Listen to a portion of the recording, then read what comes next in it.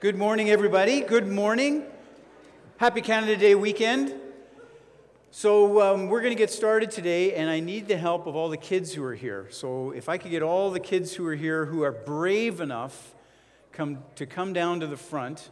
There's 3 who are already in the front right here. But if you're this tall or shorter and you want to be involved, come on down to the front right now, if you would. Have a seat right here, if you would. Well, you're tall enough.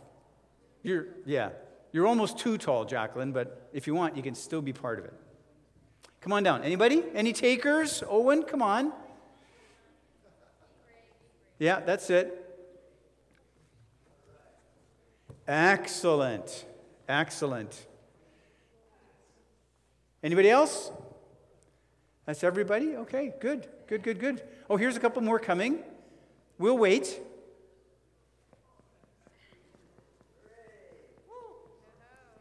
We're not being impatient or anything. There we go. They're coming out of the woodworks. There's Keenan. Hey, everybody. Good to see you. So thank you so much for coming today and for joining us up here. It's great to have you. Can you give these guys just a welcome? Let them know how much we love them, because we do. We do. All right, how many of you know who you are? Are you sure? You seem uncertain. Who are you? See, I told you were uncertain. No, I'll give you another chance. Who are you? A boy. Okay, I was thinking more like a name, but that's okay. Yanis. Oh, Yanis. Good. Excellent. Okay, good. And how many of you know where you came from? This could be a little dicey, but how many of you know where you came from? Where did you come from? Travis, you want to try that one? No. Anybody? Okay, Trenton, you're brave. London. Okay, that's fair. A place. He came from a place. Anybody else? So how do you know who you are and where you came from? How do you know that? Owen, that's a tough one. You want to try that? No? Okay. Jacqueline, how do you know who you are and where you came from? You listen to your parents. Sure, your parents tell you, right?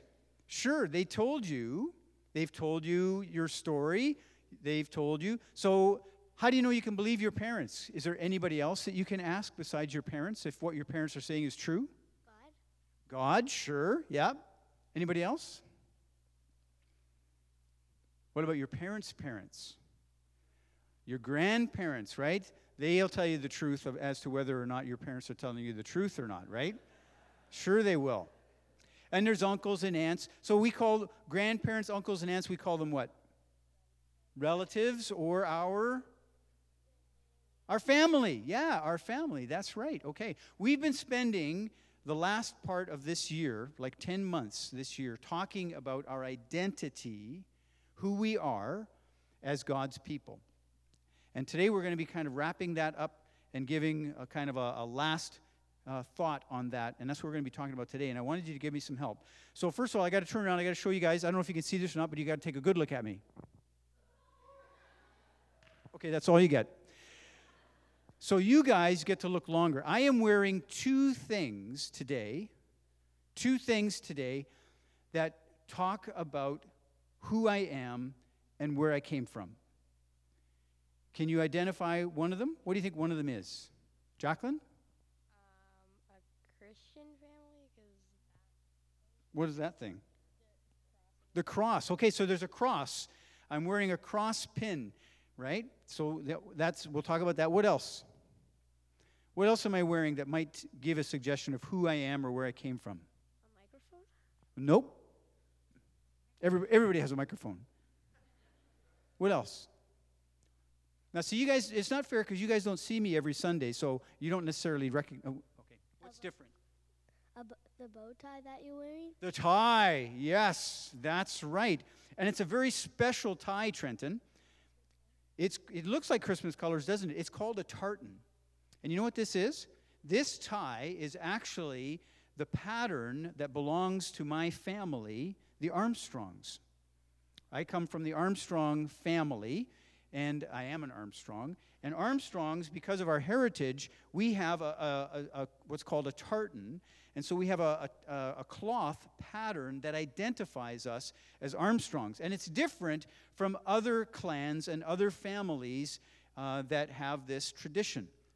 So the idea behind this pattern was originally that different parts of the country had different weaves that identified where those places were from. And then families adopted it, and eventually families started having tartans. So this tie says to anyone who recognizes it that I'm an Armstrong. I don't even have to say anything, right? It just says that I am an Armstrong. And because I am an Armstrong, I belong to the family of Armstrong, and I am related to all the other Armstrongs that there are, including the Petke's grandchildren, because their daughter married an Armstrong, right? So this tells everybody that I am part of that family. And so it gives me a sense of who I am, right? Now, what about the cross? What does the cross say? What does the cross say about who I am? That you're a Christian. That I'm a Christian. Yeah, that's right.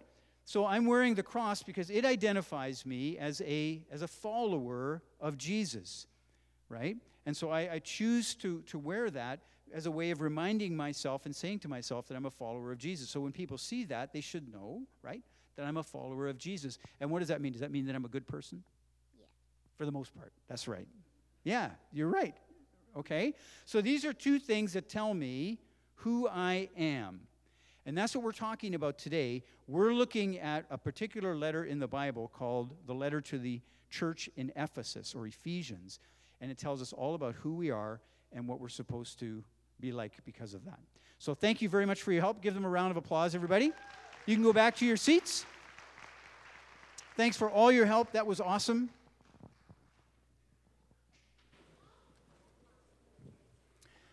Is this on? Here we go. Good. All right, so as I said, we are now wrapping up. This is our last message on this theme that we've had for our entire year of what's in a name. And I want to spend a bit of time wrapping it up, and then I want to talk a little bit about what I think are some of the most important lessons that we can take from it. So first of all, it's your turn to participate a little bit. What have you learned? What have we learned from our journey through Ephesians? And Ephesians really, as we said, it's a blueprint for the church. It gives us a sense of who we are as the people of God, and then what that means, what we're supposed to look like. So what have you learned? What have you picked up this year from the letter of Ephesians about who we are? Go ahead and shout it out. The righteousness of Christ. We're special to God.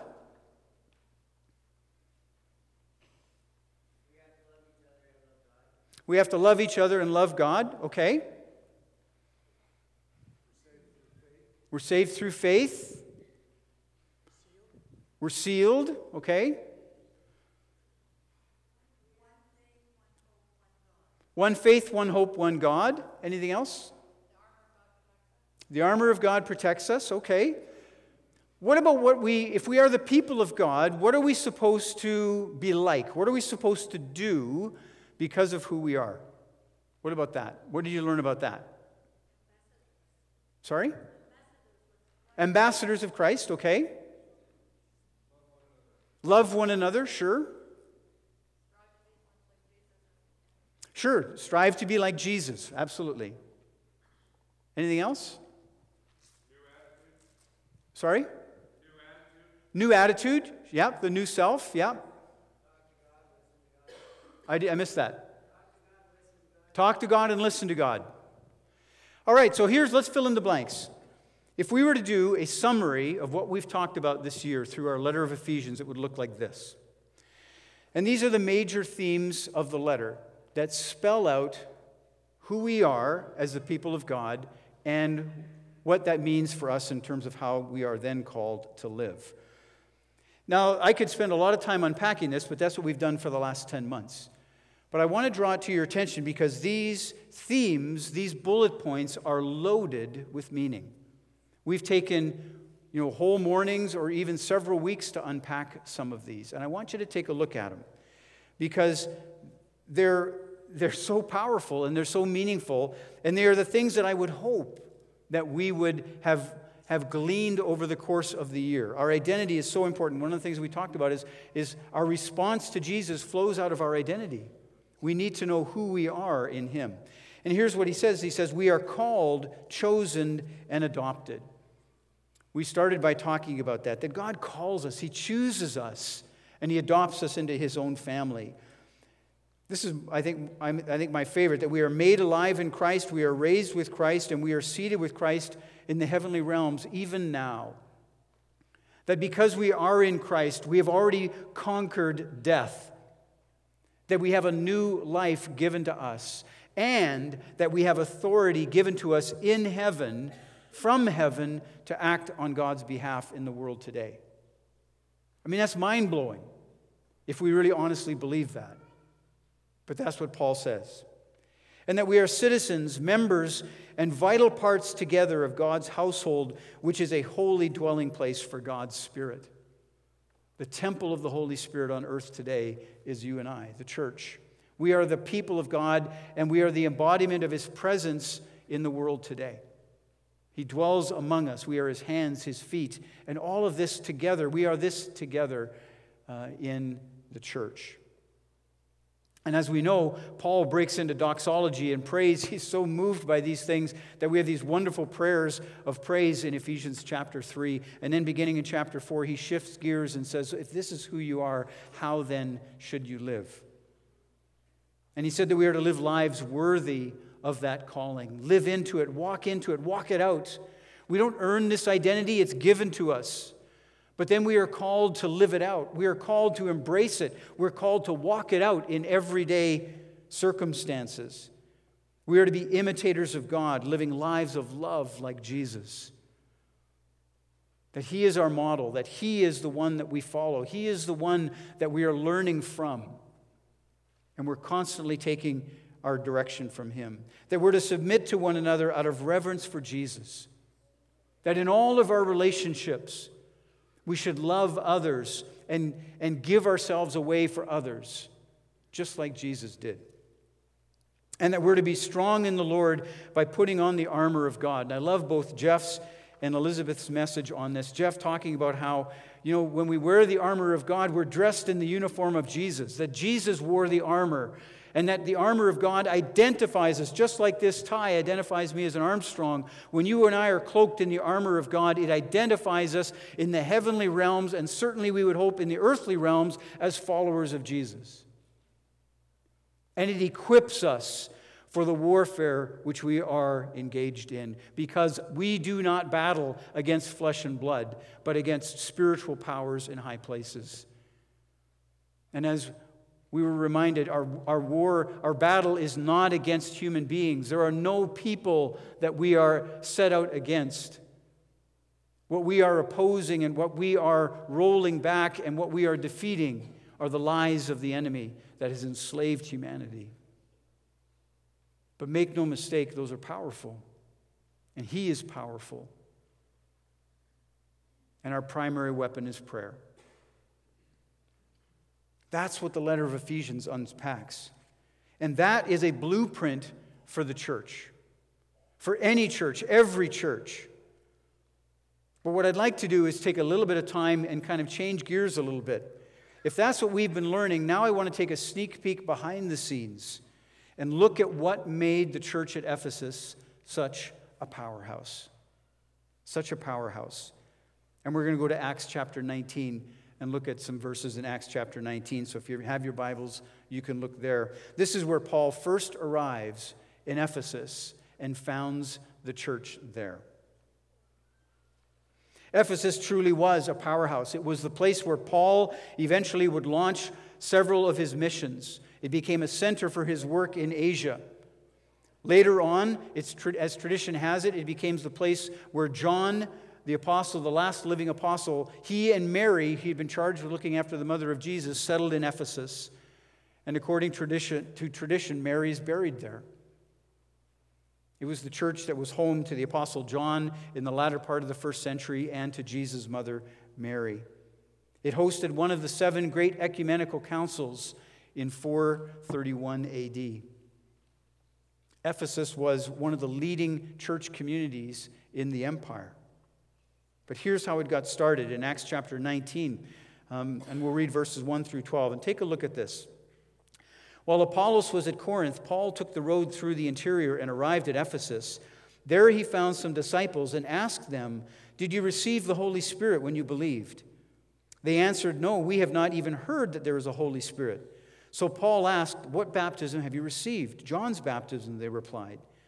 Paul said John's baptism was a baptism of repentance. He told the people to believe in the one coming after him, that is, in Jesus. On hearing this, they were baptized into the name of the Lord Jesus. When Paul placed his hands on them, the Holy Spirit came on them, and they spoke in tongues and prophesied, and there were about 12 men in all. Interesting that there were 12 of them. It's an interesting number. But here we have a group of individuals in this city where Paul first comes into contact with them, 12 in all, and as he interacts with them, they have the baptism of John. They've heard of Jesus, and they have a baptism of repentance, but they have no knowledge of the Holy Spirit. So they understand about right and wrong. They understand about following rules and keeping rules. They understand about sin and commandments. They understand about judgment and righteousness. And they've heard of Jesus. And they've heard that they should look to Jesus. This is the baptism of John. But they knew nothing about the new life empowered by the Holy Spirit that Jesus brings. They only had half of the equation. They didn't have the other half. They didn't have the half that said, Jesus came and he said, "I am going to leave you the Holy Spirit. He's going to guide you into all truth, and you're going to do even greater things than me because this mission that I'm on, you're going to be a part of it, and you're going to do great things in my name in the power of the Holy Spirit." They had none of that at the beginning. And Paul had to give that to them. So that's the first thing that we notice was rooted in the church in Ephesus. Let's keep reading. Paul entered the synagogues and spoke boldly there for 3 months, arguing persuasively about the kingdom of God. His message was the kingdom of God, the fulsome gospel of Jesus Christ. The kingdom of God. Not just a gospel or a message about personal salvation. Not just a message that said, you're a sinner and you need to be saved and Jesus died for your sins and so you need to come to Jesus so you can be forgiven, so you can go to heaven. That's not the gospel of the kingdom of God. The gospel of the kingdom of God is a gospel that says that God is reconciling all things to himself in Jesus Christ. That is the gospel of the kingdom of God. And we're invited to join it. We're invited to become part of it. How do we become part of it? Through Jesus, absolutely. But the gospel is so much more than an individual story or an individual savior. We're doing so much more than saving souls. We are restoring God's creation to himself in Jesus. And Paul says in Corinthians, this message of reconciliation is what we carry to the world. This is our gospel. The fulsome, whole gospel of the kingdom of God. But some of them, in verse 9, some of them became obstinate. They refused to believe and publicly maligned the way. So Paul left them. He took the disciples with him and had discussions daily in the lecture hall of Tyrannus. This went on for 2 years, so that all the Jews and Greeks who lived in the province of Asia heard the word of the Lord. And God did extraordinary miracles through Paul, so that even handkerchiefs and aprons that had touched him were taken to the sick, and their illnesses were cured, and the evil spirits left them. Paul's influence, Paul's leadership in the church in Ephesus for 2 years just completely set the course. God worked so powerfully through him, and God was doing amazing things through him as this church was getting rooted and grounded, and it grew and it flourished. This is a blueprint for the church. And I want to ask us to reflect for a moment. We've been on a journey at Forestbrook for the last several years. We've been very transparent, very open about it, trying to share it as we've gone along, learning as we go. But if we go back even 4 or 5 years ago when we began to have this sense and share with our church that we were made for more, that there was so much more that we felt God was calling us to than we had received or that we had embraced. And we began to explore and we began to pray and we began to learn and we began to grow. If you've been here for the last 4 or 5 years, I invite you to take a moment to think back. Think back to some of the major themes and some of the major topics that we've learned. Do you remember Spirit-powered church? Do you remember here as it is in heaven? Do you remember the time that we have been spending looking at these themes that God has been showing us? Do you have a sense of where we've come from, and do you have a sense of where God is taking us as a church? I want to invite you to take a few moments to think about that. Where have you seen the Holy Spirit at work in this fellowship? I'll come back in a few minutes and we'll talk a bit more about that.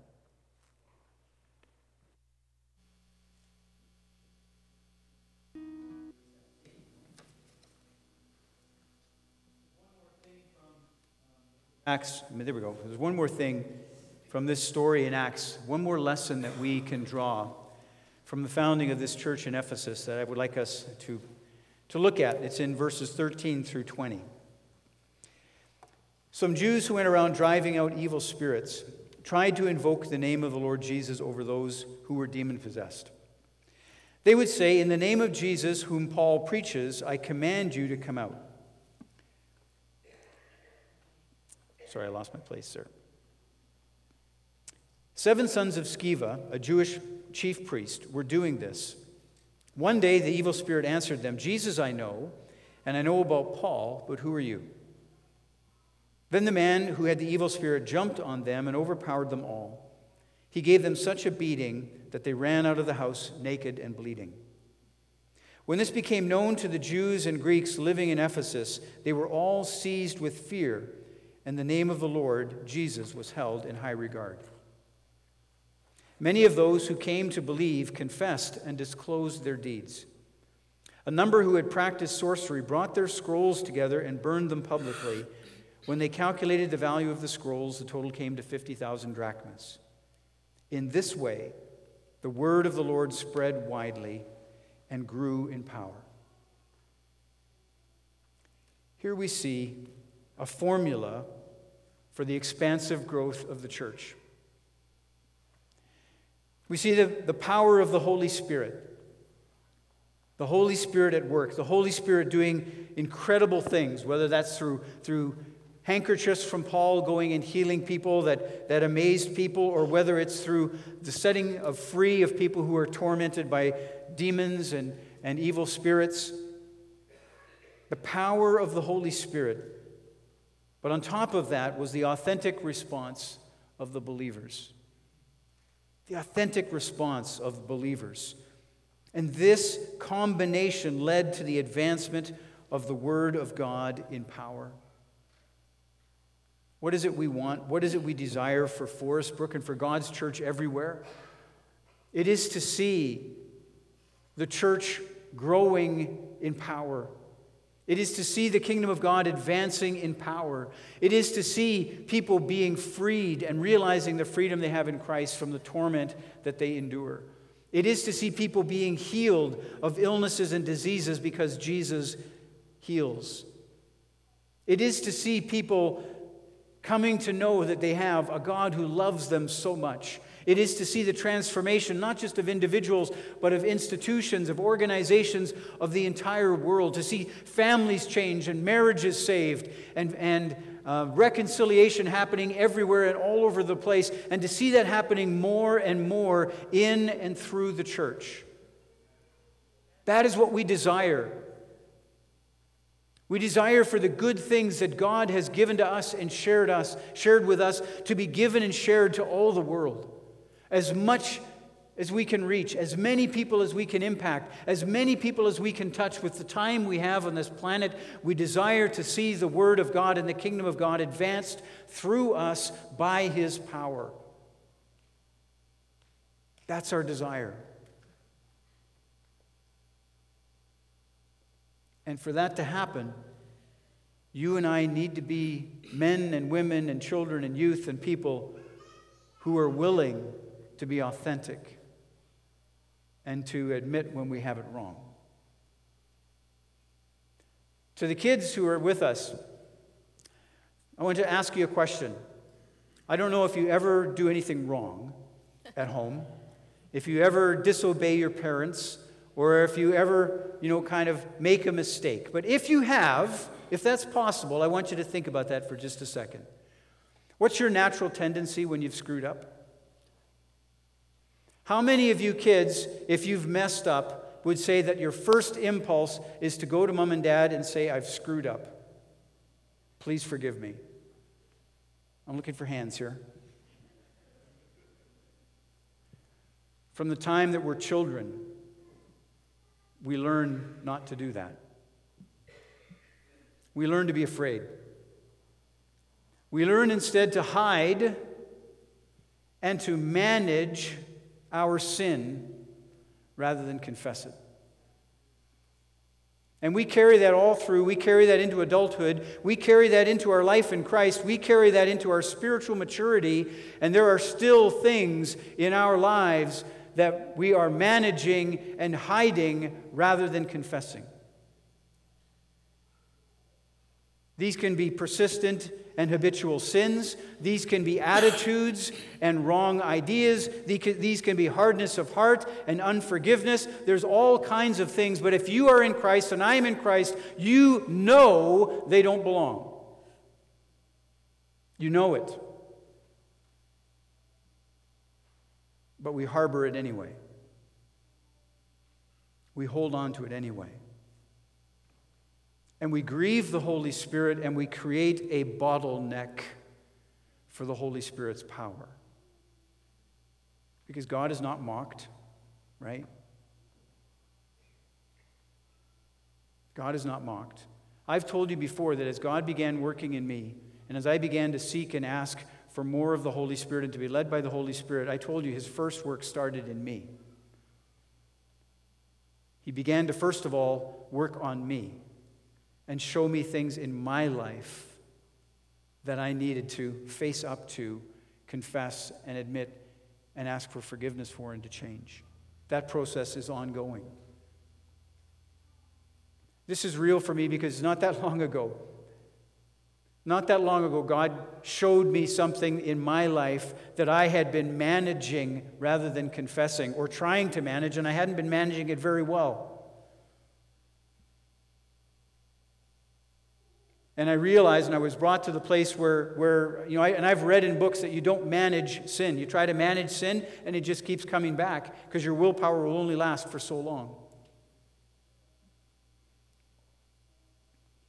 You could try to forgive someone and have an issue come up, and you'll be right back to where you were, all angry and upset and unforgiving again.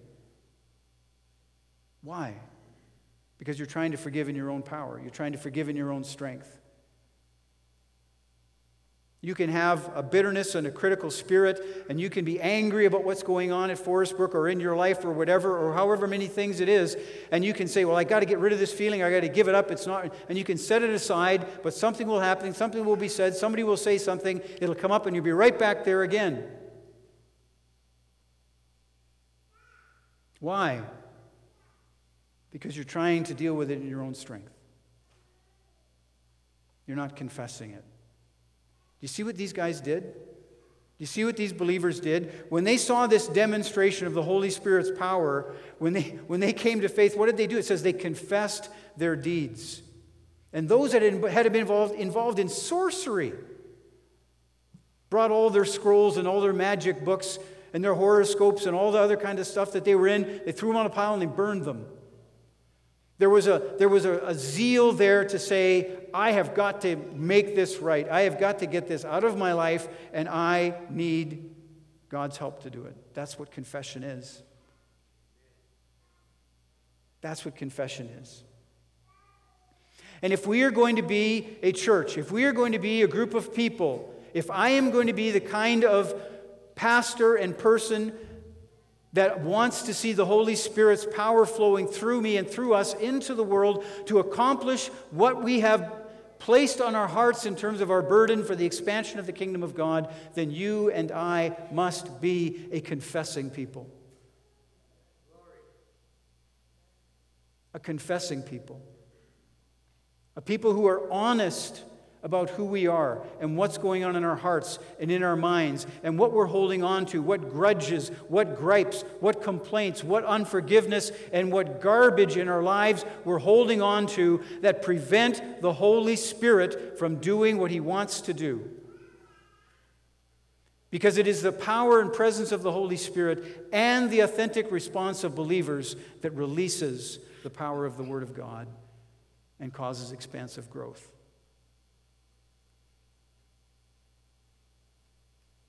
So we need to think about that.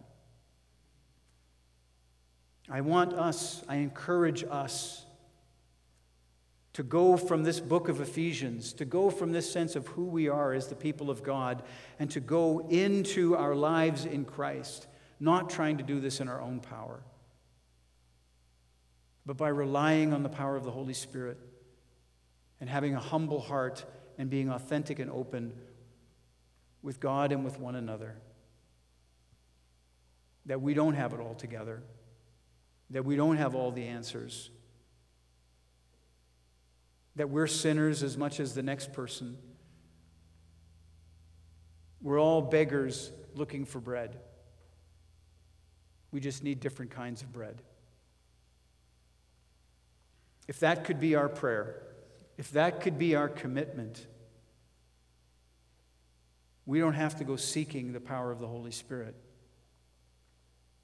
He will be released. He will be released. The community saw the response of these believers, their authentic confession, and the church exploded. Because it was real. And they knew it was real. May we be real. May we be real with one another. May we be real with the Holy Spirit. And then we will grow. Confession can be a scary thing. A.W. Tozer, sorry, I had a couple slides I wanted before I could do this. I wanted to read this Tozer quote. Tozer says this. He says, "It is possible to be religious and not forsake the world. It's possible to forsake the world in body, yet never forsake it in spirit. It's possible to forsake the world externally and still be worldly inside. Yet nobody can be a Christian in the right sense of the word until they have forsaken the world." Christianity begins in here. We can conform to the image of Jesus. We can conform to Christianity. We can control our lives. We can change our behaviors. We can change our traditions. We can do all kinds of things outwardly that make us look like we are Christ followers. But what makes us a Christ follower is what's going on in the heart. That's the real litmus test. What is in our hearts?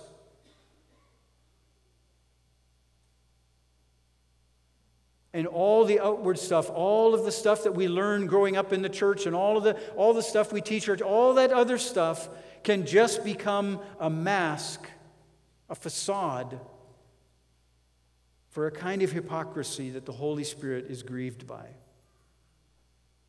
Authenticity, humility, genuineness. These are the things that excite the Holy Spirit and release His power in our life. What are you holding on to? What might you and I need to confess to allow the Holy Spirit's power to flow through us? That's what I'm asking us to think about. Is there something in my life that is frustrating the Holy Spirit? He's shown me some things. Things that I thought I was managing when in reality I was just being a fool. And so I'm on a journey of overcoming those things. And it begins with confession.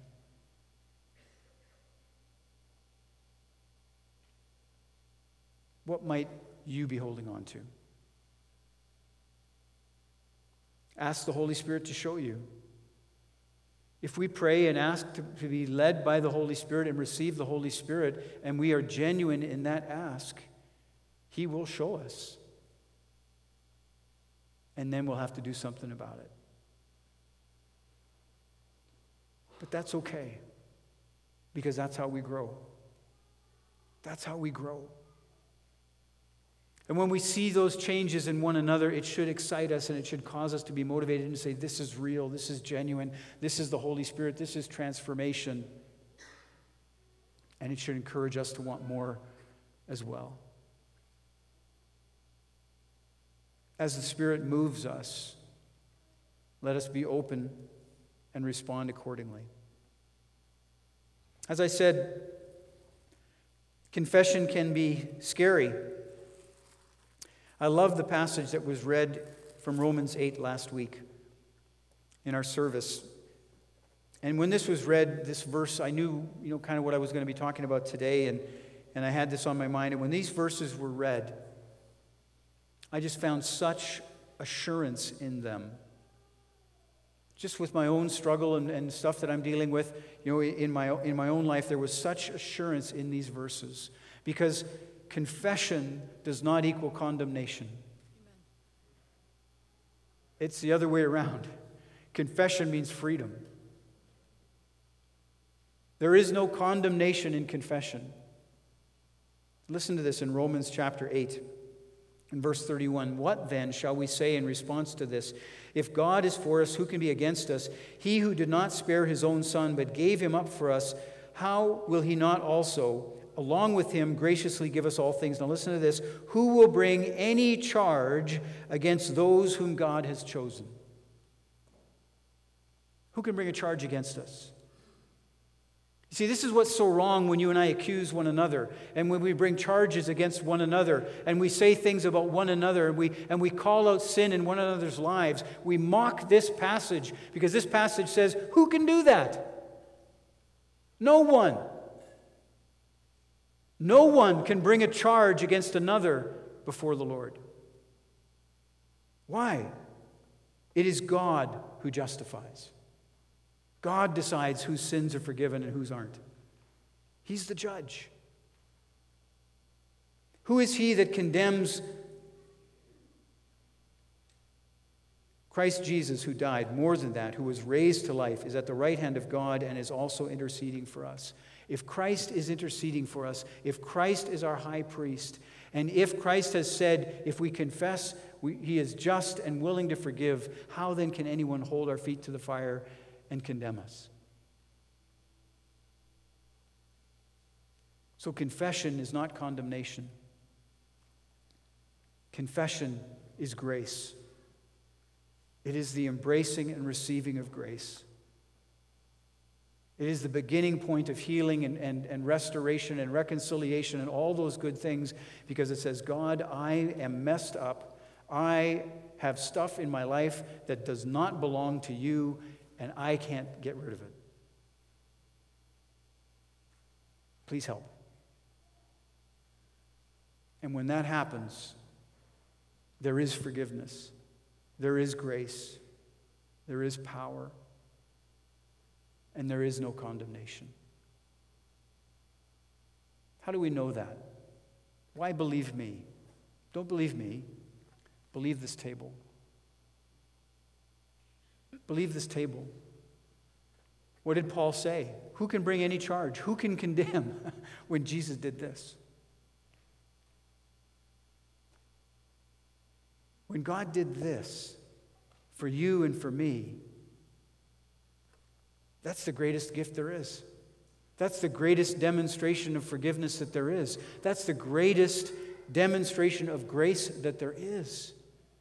That God does not deal with us according to our sins, that while we were yet sinners, Christ died for us.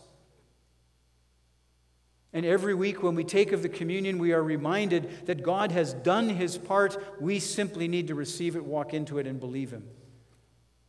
And begin to live like we believe it. Because God's already done it. The forgiveness is already here.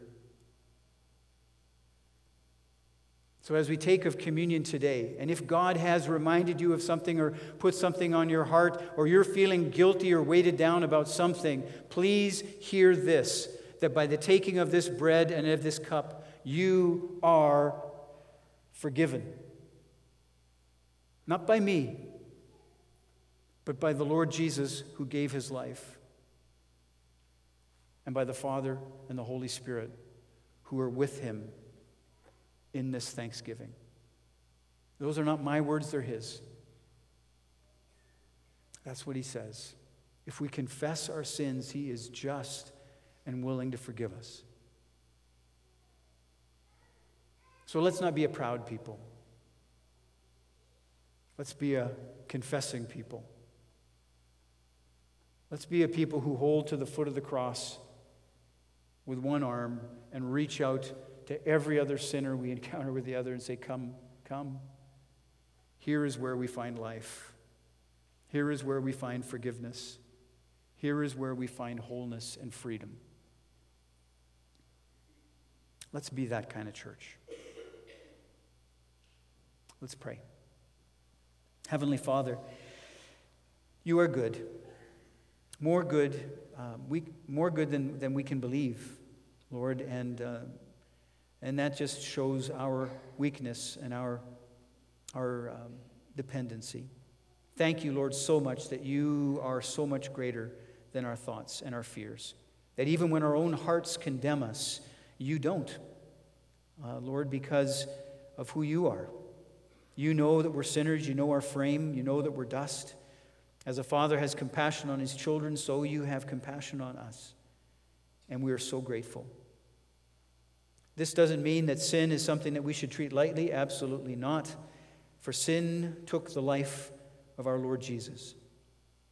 When he took our sins upon him, he went to the cross, a broken body, and shed his blood so that there could be forgiveness of sins. And so our forgiveness is in him and in his sacrifice. So thank you, Lord. We receive that. We confess our need for it. And we thank you for it. And we pray, Holy Spirit, that you would come and fill us both with gratitude and with a deep sense of confession.